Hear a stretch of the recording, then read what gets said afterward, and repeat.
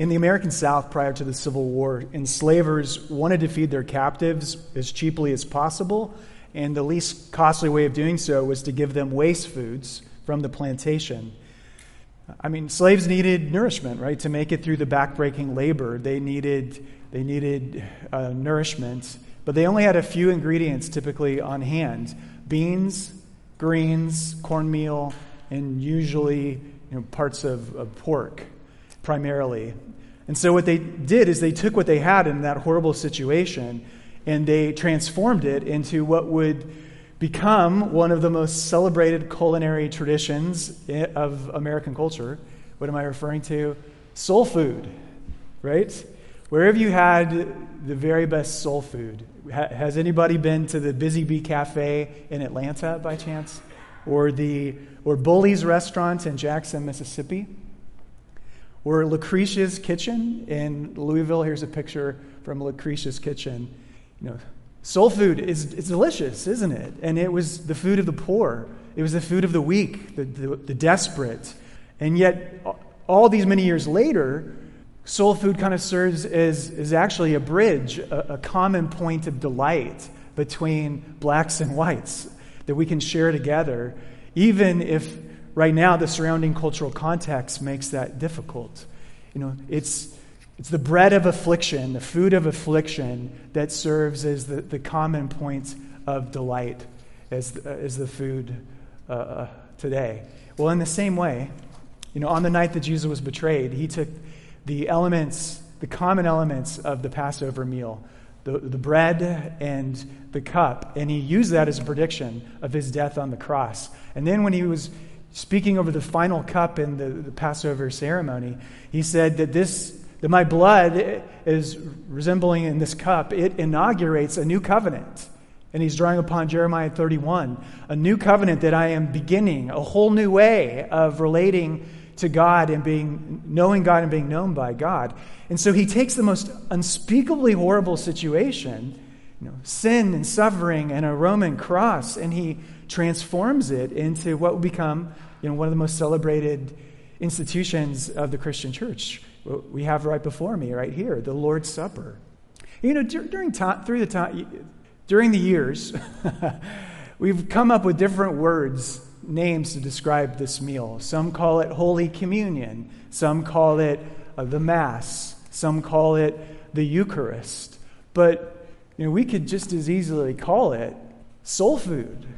This is our soul's food. That's really what it is. The Lord's Supper, it's the food of survival. It's the food of the poor in spirit, the weak, and the desperate. The Lord's Supper is also a point of common nourishment and delight in which people from every tribe, tongue, and nation throughout the ages share, even if the surrounding social context and cultural structures fight against that union. And then around the Lord's table, you will find black, white, brown, tan, young, old, rich, poor, men and women eating this family meal together. That was written up by an African-American pastor who I have a lot of respect for in the D.C. area, Russ. I think his last name is Whitfield. And so that's what the supper is supposed to be. We have a passage today in 1 Corinthians 11 where the supper is being turned on its head, and it's definitely not being celebrated the way that it was intended. That's not what was happening in Corinth. So let's read beginning in verse 17. If you're just visiting with us today, we've been going through a sermon series in 1 Corinthians. We made it to chapter 11, and we get a passage where Paul's pretty ticked off. He says, "Now, in giving this instruction," verse 17, "I do not praise you, since you come together not for the better but for the worse. For to begin with, I hear that when you come together as a church, there are divisions among you, and in part I believe it. Indeed, it is necessary that there be factions among you, so that those who are approved may be recognized among you. When you come together, then, it is not to eat the Lord's Supper, for at the meal, each one eats his own supper. So one person is hungry, while another gets drunk. Don't you have homes in which to eat and drink? Or do you despise the church of God and humiliate those who have nothing? Well, what should I say to you? Should I praise you? I do not praise you in this matter. For I received from the Lord what I also passed on to you. On the night when he was betrayed, the Lord Jesus took bread, and when he had given thanks, broke it and said, 'This is my body, which is for you. Do this in remembrance of me.' In the same way also, he took the cup after supper and said, 'This cup is the new covenant in my blood. Do this as often as you drink it in remembrance of me. For as often as you eat this bread and drink the cup, you proclaim the Lord's death until he comes.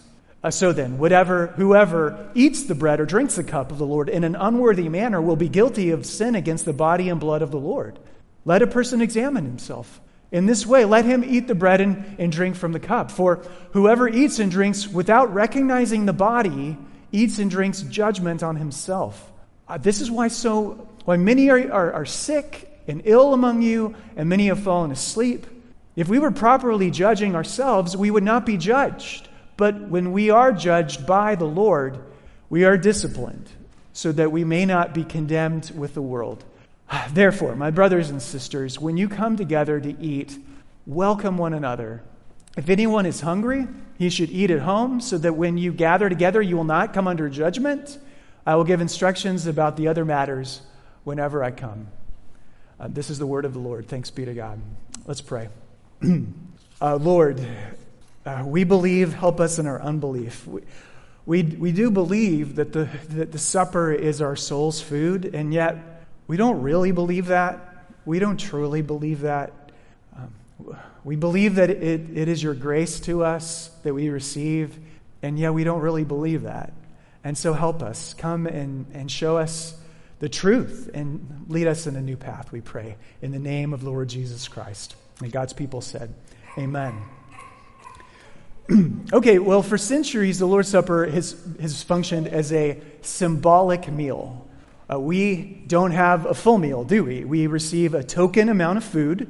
We receive a small piece of bread, a sip of wine. It's basically a meal in miniature. But in the beginning of the church, and clearly here in Corinth, before there were church buildings, worship was taking place in houses. And there was a full meal that was served, including special words that were said over a particular loaf in that meal and over a particular cup of wine. What Paul says is, when you guys share this meal, you are not sharing the Lord's Supper. Now, why did he say that? Well, the problem is, and I think you probably picked up on it as we were reading it, is that the full meal had become a sign of the social divisions that ran through the church. What we think our best reconstruction of the event is, it seems as though the wealthy host that probably owns the home where the church is meeting is inviting the important people to come and to join. Please come and join me in I think it's pronounced as the triclinium. The triclinium was basically the Roman formal dining room.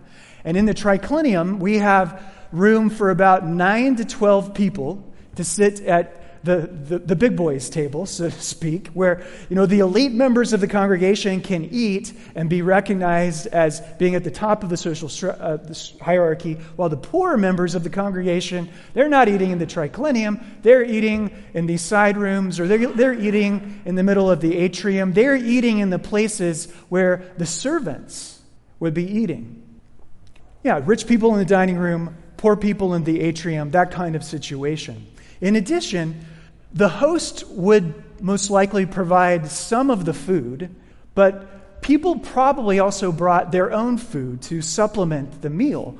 They would bring their own food and drink to share. But the food at the high table is really only being shared among the elite members of the congregation. The food is basically being shared within your own social class. So the rich people have their food. The poor people, if they have any food at all, remember there were so many of them were slaves. So they may not have had money to go out and buy much in the way of food. They were dependent upon their masters for their food. They oftentimes worked ungodly hours through the week, and so it might have been difficult for them to go to the marketplace. And so they couldn't really contribute much to the common meal. They couldn't afford to do so. I want you to imagine this scenario. You have a church potluck, with different tables, and you get to determine where you sit at the table based upon your tithing level to the church, right? So at the top tier level, the top tithers, they get to have the table with the filet mignon and the great $30 bottle of wine and all of that. The middle layer, the middle level givers, they get to have crock pot meatballs and green bean casserole, and then the lowest level gets like bread and a few bag of chips. Well, that's what's going on. And what's very clear is that in the triclinium, they've got good wine. Did you notice that? Because he says, some of you, when you're eating this meal, are getting drunk, while others are going hungry. And Paul, you can see the smoke coming out of his ears at this moment. He says, don't you dare call this the Lord's Supper. Like one gets drunk while the others get a few leftovers. It just shows the contempt you have for those who have nothing. And then he says, you caught this too, didn't you? That is why some of you have gotten sick, and actually some of you have died. Like you can die eating this meal, is what he says. In the Old Testament, you may remember, once a year, the high priest would go into the temple, into the most sacred parts of the temple, into what was called the Holy of Holies, where the Ark of the Covenant was kept. And there were so many instructions that the high priest had to follow when he was making his way into the Holy of Holies. He had to do it the right way and not do it the wrong way. Why? Because if you do it the wrong way, you die. And it seems almost like the Lord's Supper, like this is the Holy of Holies in the New Testament. Where else do you find in the New Testament, if you do this and you do it in a scandalously bad way, you might die? Where else do we find that? No, hardly anywhere else. It's that sacred. It's that special. It's that important. And the reason it's that important is because Jesus Christ is present in this meal. Let's talk about the presence of the Lord in the Lord's Supper. There's a chapel, or so I've been told, in Britain. Kind of funny. This little chapel in Britain, and above the Lord's table, there is a stained glass window. And in the stained glass window it's depicting one of those moments in the Gospels when the women come to the empty tomb and they find that Jesus is gone, and the angel makes the pronouncement. It says the words, "He is not here." And so the words, "He is not here," are inscribed underneath the bottom of the stained glass window, which is directly above the Lord's Supper table. So whenever a worshiper looks at the communion table, you see the words, "He is not here." And that is kind of how the vast majority of American Christians treat this meal. He's not here. Jesus is remembered, but Jesus is not in any way uniquely present. How can that be, though? If this is God's meal, that Jesus would not show up for God's meal. The equivalent to that, it would be like, if you just imagine for a moment, your closest friend extends a dinner invitation for you and a few others to come over to their house for dinner tonight. You accept the invitation, not just because you want to have some good food, because you want to have good conversation with your friends at the table. You arrive at the house and you find the door is cracked, so you walk in, and you find this dinner table that is beautifully set, and the food is already there, and there's a note on your plate, and it says, "I hope you enjoy the dinner. I will not be present with you for the meal, but just remember all the good times we have shared together as you eat." Like, that would be a rather disappointing meal, wouldn't it? You would wonder, how is it that your friend could extend a dinner invitation to you but not show up at the meal at all? That's the whole point, is that he would be there. If you know anything about church history, you know that we have debated endlessly how Jesus is present at the meal. Some have said that he is present in the elements themselves, that there is a supernatural transformation of the essence of the bread and the wine from bread and wine into body and blood of Christ. He is physically present in the elements. Others have said that his body is present everywhere, and so his body can then uniquely be present. And so they say he's like in, with, and under the elements. Others say that his body is up in heaven, but the Holy Spirit unites two things which are set apart in distance. And so the Spirit makes the connection between his body up there and his body and blood down here. We don't know how it happens. It is a mystery how it happens. But here's what I want you to realize. Since the beginning of the church, they absolutely believed in receiving the body and blood of Jesus on Sundays. The church, it always gathered to receive the body and the blood. It only changed like 400 or 500 years ago when Zwingli in Switzerland started to say, hey, there's no Jesus here. Really, where Jesus is primarily at is in the pulpit, on the sermons, on Sunday. We're going to put our emphasis on the pulpit, and this, we can do it every once in a while and kind of remember Jesus. But for the whole rest of church history, they believed in the body and the blood. They believed in the body and the blood. It was always at the center. It wasn't the pulpit. It wasn't preachers getting up and preaching 30, 45, 60, 90-minute sermons. It was that we have a heavenly host who invites us to come, and he says, I will feed you. I will feed you with this soul food. And the thing is that people, that's why they went to church. People were excited to come and partake together in the body and the blood of Jesus. Now, if you're just showing up today and you haven't been with us through the previous chapter 10, I talked a little bit in that chapter about how Paul makes the argument there is a real encounter with Jesus through the elements, that through the wine, he says, there is a real sharing or participation in the blood of Christ, and through the bread, there is a real sharing and participation in the body of Christ. We do it together. It's the way that we connect together when we connect together with Him. I was listening to Francis Chan give a lecture on Preston Sprinkle's Raw Theology podcast on this topic. There was a conference that they did a few months ago, maybe a year ago or so, and he was talking about, he's just so, what I appreciate about him, he's so passionate when he speaks. He's absolutely passionate about what he has to say. And he's standing in front of hundreds of people. He's talking on this, and he says, this has become like my favorite thing in the world to do. Like sharing the body and the blood with my brothers and sisters is like my favorite thing on earth to do. Getting together with other believers and partaking, that this becomes the center. And this is a guy who, he's a great preacher, and he built mega churches, and he could speak and he can make the pulpit so central, but he's like, you see this table at the center. And you say, when you see that table up front, that I am about to commune with the Almighty God. There is a participation and sharing between me and the divine, that a connection that happens to be at that table by faith. I cannot believe that I get to do this. That's what he said. I cannot believe that God, on a weekly basis, would allow me to do this.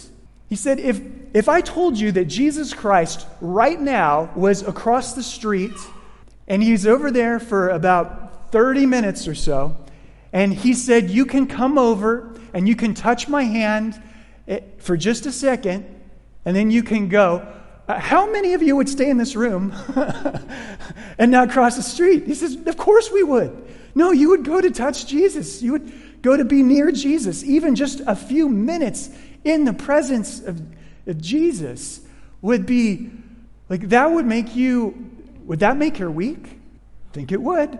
Would that make your year? Would that make your life? What I notice about myself, I'm speaking to myself here, the way that I process my faith in Jesus, my relationship with Jesus, is oftentimes Jesus is a spiritual being who is up in heaven, and I do have a personal relationship with him. I talk with him, I pray to him, I I listen to him in his word. Sometimes when I pray, I even will imagine him being in the room with me, and that helps me focus and all of that. But I and virtually none of us process our relationship with Jesus along the lines of central to my faith is that I get to feed upon the body and blood of Jesus every week. Like, when do you ever hear us talk about faith in that way? We don't. Central to my faith. Why do I go to church? I go to church for my friends, but I go to church for the body and the blood. I go to church because my soul is emaciated in this world that is so hard to have faith, and this is soul's food. This is my soul's food. Like, none of us talk that way. Maybe is it too Roman Catholic a way for us to talk? And now, I want to ask you this question. If you really believe that, would it make any difference in the way you thought about what we do here? Would it make any difference on how you think about Sunday? Would it make any difference in how you just think about spiritual formation or any of that? Because what I am challenged to believe, what I'm challenged to be reminded of, the Lord's Supper reminds us that we live in a supernatural world. We live in a supernatural world. We need to be reminded that the world is charged with the grandeur of God, and the grandeur of God is like breaking into the world through his Son, Jesus Christ. And what Jesus has said is you can share and participate in my body and blood every week. I love how Dallas Willard, the professor at USC, said it. He said, Jesus died not simply to get you into heaven, but to get heaven into you. And one of the ways he does it, like the chief way he does it, is at this table. You know, that's why I prayed at the beginning of the sermon, like, Lord, we believe, help our unbelief, because we kind of believe it, but we don't believe it. We don't believe it. That we don't believe that it's truly as Jesus was at that in the upper room with those original disciples at that Passover meal, at the original institution of the Lord's Supper. As truly as he was present with them then, he is present with us, his modern-day disciples today, when the Lord's Supper is served in local churches around the globe. We believe that, and we don't believe that. Lord, help us in our unbelief. Thirdly, you know, there was a part of this passage that focuses on our examination, the examination we're supposed to do as we participate in the Lord's Supper. Look at verse 27. He says, so then, whoever eats the bread and drinks the cup of the Lord in an unworthy manner will be guilty of sin against the body and blood of the Lord. And then he explains in verse 29 that the way that we incur judgment from God is to eat and drink without discerning the body. For whoever eats and drinks without discerning the body eats and drinks judgment upon himself. What is the body he's talking about? As you can imagine, that too has been debated endlessly down through the ages. There's multiple senses of body being used here, and what I want to suggest to you is it's twofold, right? He's already spoken at length in the letter about how the church is the body of Christ. We are the body of Christ. But then he says that one loaf that we participate in makes us like one body. And so somehow for Paul, I don't profess to completely understand it, but somehow the two come together, that if you break the bread and all share it in the same way, like looking out for one another, that declares powerfully that we are one body. On the other hand, if you break the bread and divide the room and the guests are into different groups and some are eating here in luxury and others are getting scraps, that powerfully communicates the opposite.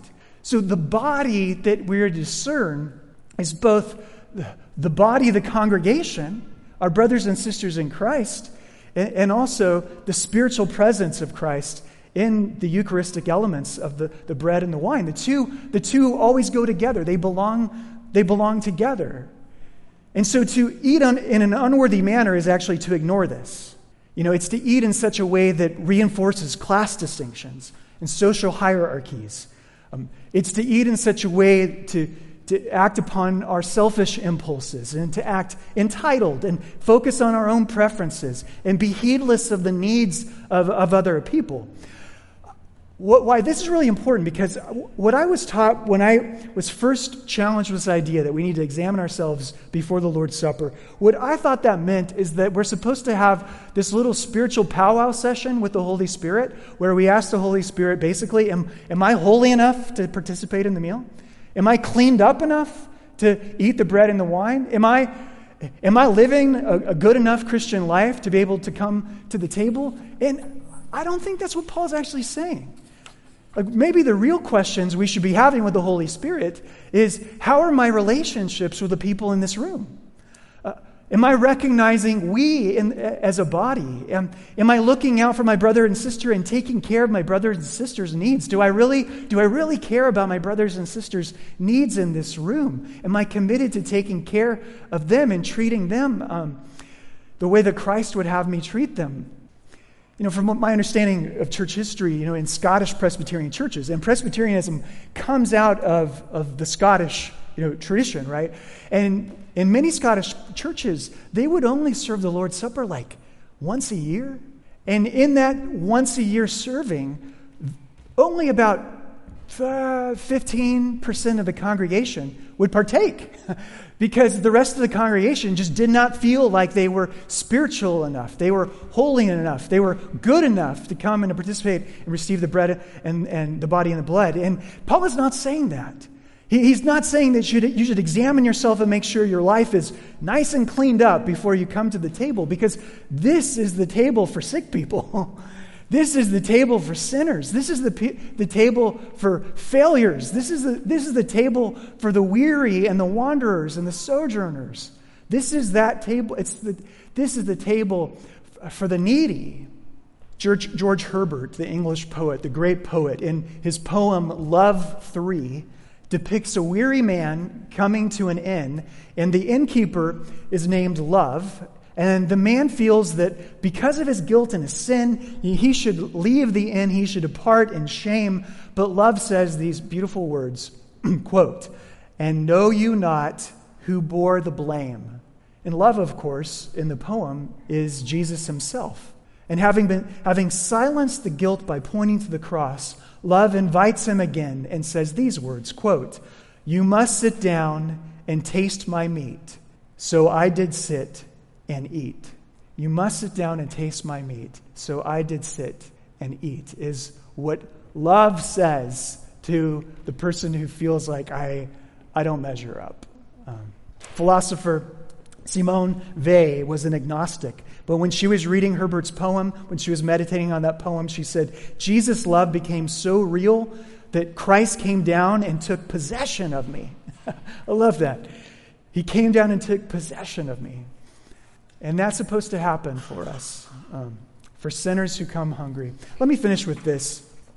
Those of us who grew up in a Christian home, we said grace before meals, right? You bow your head before every meal. You never fail to do it. Every single meal, your family prayers, you bow your heads and you say grace. And that prayer was a means of recognizing God's kind provision for our lives, His sustenance. And well, when we come to the Lord's Supper, we're not just saying grace. We're receiving grace. We are receiving grace. Like, this is the grace of God for the people of God. This is the food of God for the people of God. And I want to say to you, most of us at any given time, spiritually, we're not doing very well.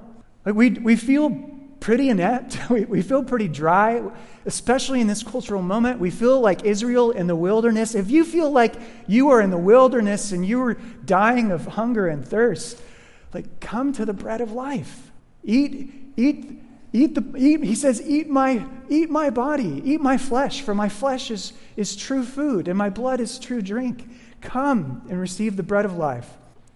You know, if you're feeling just spiritually blah, if you're feeling down in the dumps, if you have the accuser breathing down your neck with all kinds of guilt and shame, listen to Love bid you to come and take up the cup of salvation. To drink from the cup of salvation and to know that He drank from the bitter cup so that you would drink from the cup of salvation. You know, I just want you to see that nothing comforts you like our Savior. You know, nothing motivates you like the grace of God, our Savior. And there is no peace like the peace that comes from Jesus. So, every week, come to the table hungry. And as you taste the bread and you drink the cup and you receive the riches of His grace by faith, look around the sanctuary at your brothers and sisters. Don't just only look at the bread and the wine. Look at each other and say, this is the body of Christ. Like I'm committed to trying to, my best, take care of the people in this room. It's not a very packed room. We can do that, right? 30 to 40 of us, we can look around at your brothers and sisters, at your spiritual family, and realize we're sharing this delight together. And then finally, ask God to bring others to the table. Because there's room in this room, isn't there, for others to come to the table? And there's always room at the Father's table for more. And amen.